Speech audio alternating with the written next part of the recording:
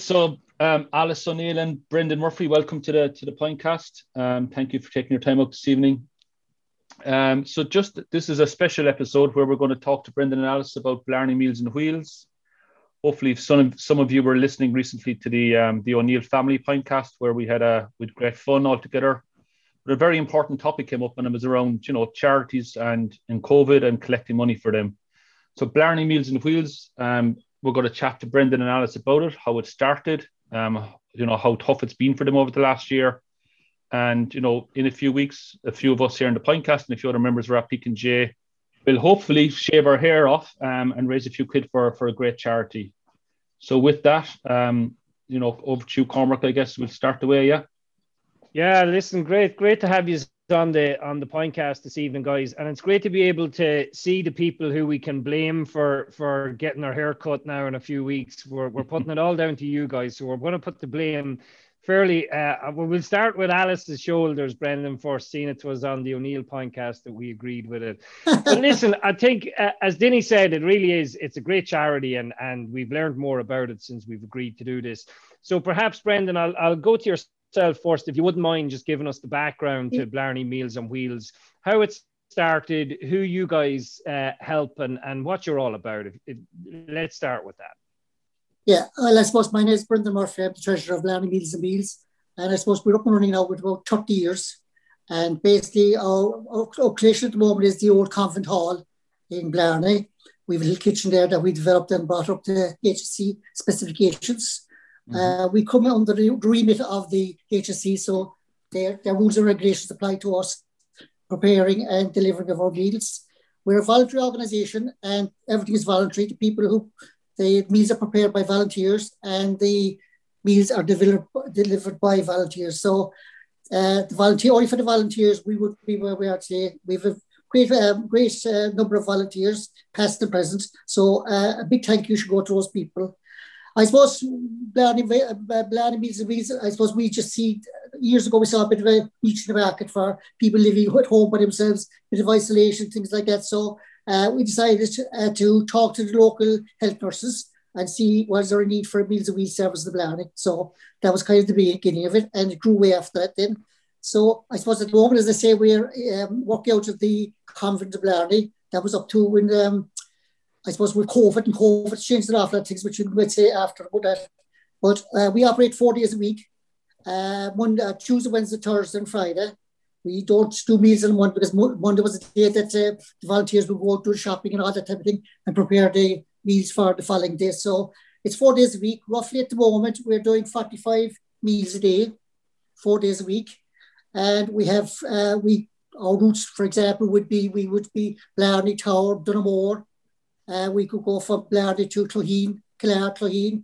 We do Blarney, Waterloo, Whitechurch direction, and then we do Ellis's direction, which is Stoneview, Old Cockmallow Road. We do a few people up there. They'd be kind of more Grenara, Duff, rather than the Old Cockmallow Road. So we do a few people there, and then we're up into Whitechurch after that. We're funded partly through the HSC, but we rely an awful lot on donations. So tonight, I would like to thank Rathpeacon GA for nominating Blarney Meals and Wheels to be beneficiaries of their fundraising event. So we're very, very happy to be involved in it. It couldn't come at a better opportunity time because at the moment we are redeveloping a new building. We're building a new kitchen, storeroom, tile facilities onto the old convent hall in Blarney, which we hope to move in there probably sometime now in April after level 5 being relaxed a little bit like that. So that's basically what it is. I suppose there's about 5 of us involved in the committee, but at the moment there's like 2 of us because Sister Peggy, who was a great volunteer, was always, she's kind of taken a bit of a back seat, and we're 2 of the other people that are cocooning. So at the moment, there's only 2 of us at the moment running the Meals and Wheels from the admin side of things and from the construction of the new kitchen, storeroom and tile facilities. Now, the storeroom was essential to build because one of our biggest costs is food. We could spend about 14,000 a year in food. So didn't have any storage. So we were buying every week. So when you're buying every week, the bills add up. Whereas if you can buy in bulk, go to cash and carry, that would be great. But we had no facilities or no storage room for that type of thing. So in our new facilities now, we'll have a large storeroom which we can hopefully reduce our food costs. So basically, that's the kind of gist of it. That's fantastic. Absolutely fantastic. Just a couple of quick questions on that. Do you guys prepare all the meals yourselves? And we thank you for sharing the pictures of the kitchen, your new kitchen. It looks fantastic, real modern kitchen. So we're only too happy to try and help you guys out and funding that. So do you do all the prep meal, the cooking and all that in-house yourselves? Volunteers, I suppose, who work in the kitchen. We used to have about 4 people working in the kitchen. They were all volunteers. They'd go in about 8:15 in the morning. They'd prep all the veggies, cook the meat, whatever it was, and they would have the meals ready for 11:30, 12:15 for Alice and company to come and collect. The meal would consist of, there would have to be a different menu for every day. Nutrition would be a big thing in our field, and when we would take on somebody for a meal, or if somebody came looking for a meal, whatever, first thing we would look is dietary problems. Have they any allergies or anything like that? Because we need to make sure that we're not cooking or giving them something that they can't digest. So they do. They prepare all the meals every morning, and they have everything ready for about 11:30, and then they start preparing again for the next day. So yes, we have a different menu every day. Most of the elderly people that are now, I suppose it's going back in the old tradition, they all look for fish on a Friday. I suppose long over, the people are growing up to fasting and all that. So the fish on a Friday now. For those who don't want it, they basically, but we will facilitate with anything else they want, So that's, I suppose, the old tradition of Good Friday was always fish. So we normally didn't do Good Friday, but this year, because of COVID, people will be confined to their homes, and we're doing a meal again this week. They get a little dessert.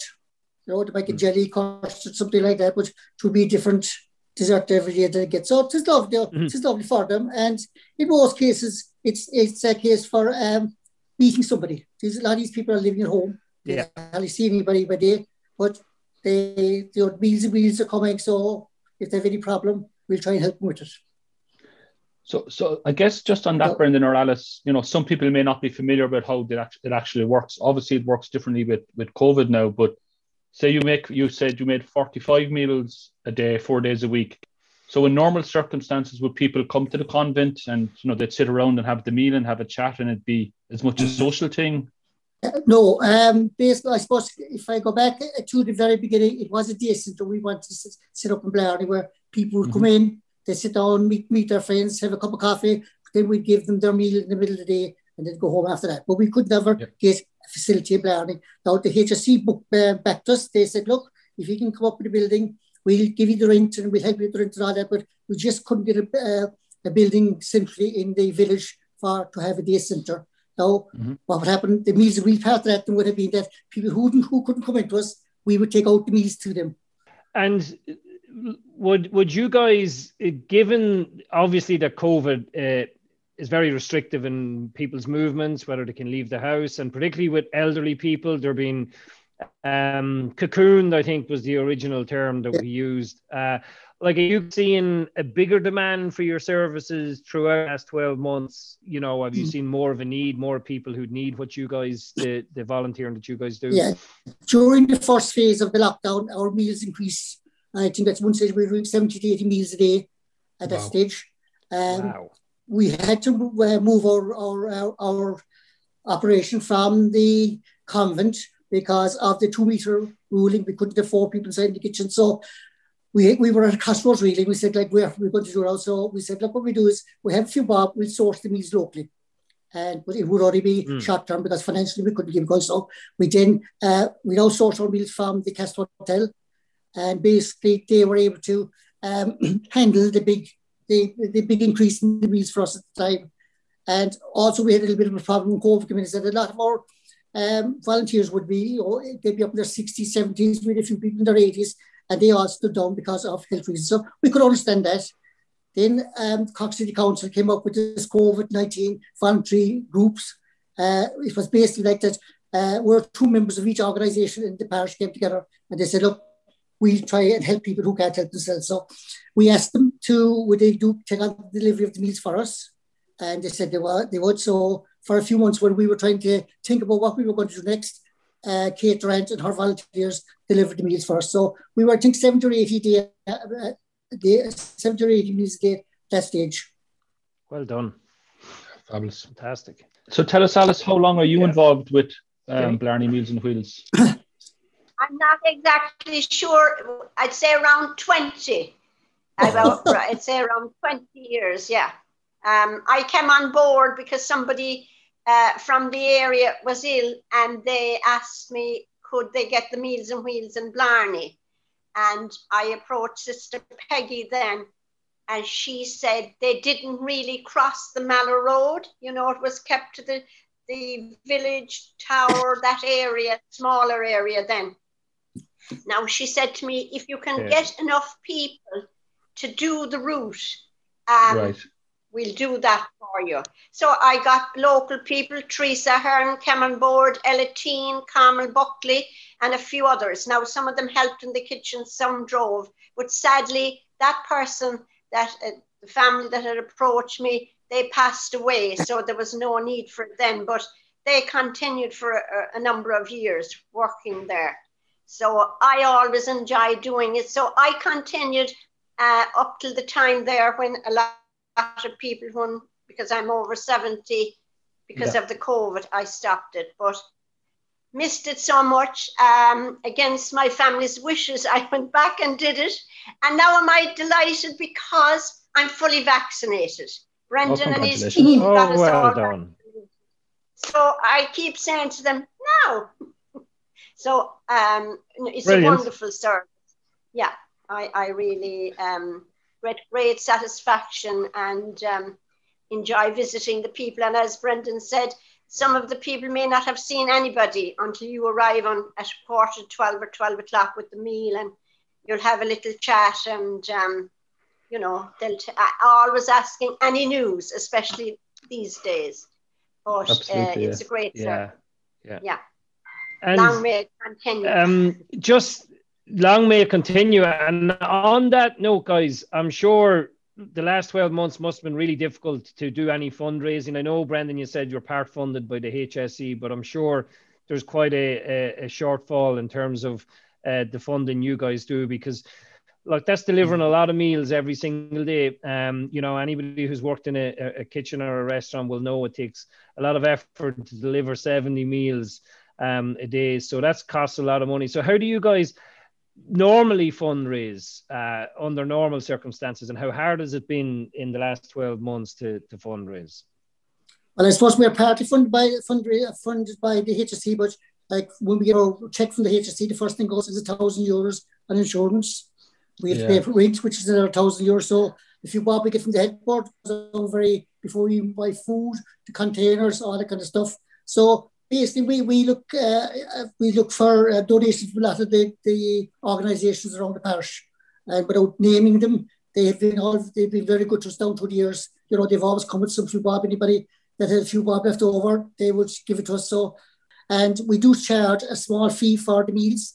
The recipients, they give us €5 a meal, which is about €20 a week, and they're happy to do it because, I mean, they get a lovely meal and they get a lovely dessert. So basically, we rely on people give us what they have if they can. So we're delighted. This is coming at a great time because to build our new building is that it costs us $50,000 to build it, and to refit it out, for example, a cooker is $7,000. You know, so to build this and refit it again, that's the kind of cost we're talking about. So this now is coming at a very good time for us, and we're delighted that you've nominated us as one of the beneficiaries. No, absolutely. It's a pleasure to do it. So we might get a dessert down there, Cormac, when we go visit, when everything's... anytime at all. Yeah, we might get a dessert. Yeah, looking forward to that. My favourite is apple crumble with custard. So if you guys do that, I'm your only man. I'll be lining up for a slice of that. We'll do anything for you. We will do our best, guys, to raise as much as we possibly can, and we'll get the word out over the next few weeks. I'll just quick one, Brendan. The Pintcast, we're very much GA focused chat and crack that we have here. So we can't let you go this evening without checking in on your background here. Would you be are you a local? First of all, we know Alice is not a local Cork woman at all. We've gotten Alice's history. What about, are you a local? I'd be blowing. I know I'm a Cork man, but I'd be blowing to Blarney. I think I'm there 35 to 6. So I'm nearly being accepted now as a resident, but you know, I'm originally from Ghana. You're originally from Ghana. Yeah. Jeez, I wouldn't. That's what he Try being from County Loud, and then you'll know about being a blow-in. So Ellis's relations in my area. So. No, that's right. Yeah. I suppose all our time up. I followed GA and all that night. I wasn't very lucky in the draw there tonight, so I'll stick with it. No, we didn't have a winner. None of us were. We didn't have a winner in our club either, did we? It was a great fun. Now I'll say this about the draw for the likes of Rathpeacon GA. We found it very difficult to raise in the last 12 months, and we got super support in the community for the Rebel bounties. So we did very well out of it now. So much needed support now, I have to say, but it was great to get it. So yeah, no doubt you'll have winners. Oh, we will, Alice. We'll go for a drink then. We get winners. Hopefully, we'll all go for a drink then. I'd say. Yeah. But in the meantime, we'll have to go for a haircut. I was saying to Cormac there over the phone the other night that the last time I had short hair was April 1975 because I was born with a head of hair. So I've never had short hair. So I'm looking forward to this now.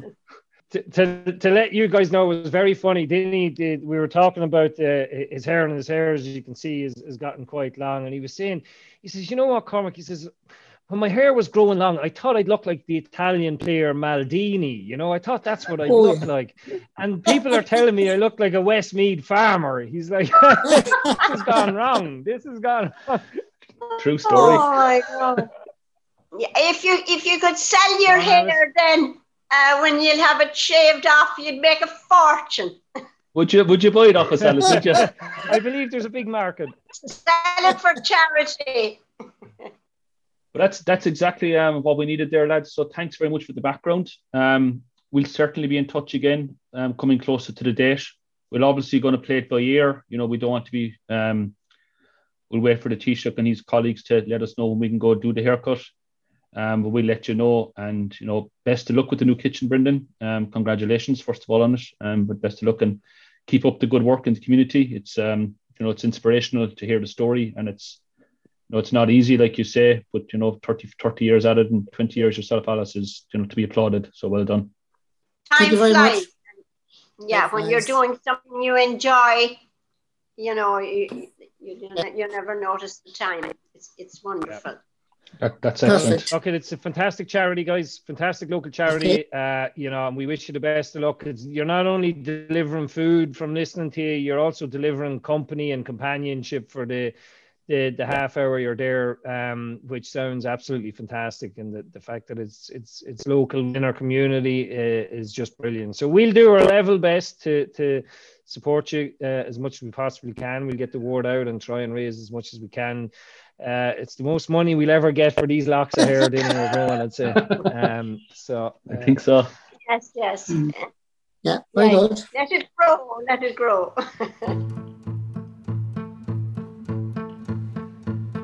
Thanks for listening to a really special edition of the Rathpeacon Pintcast. You can find out all the details about our Shave It Off campaign on the Rathpeacon GA Club website and also the Pintcast website. Have a great day, everyone.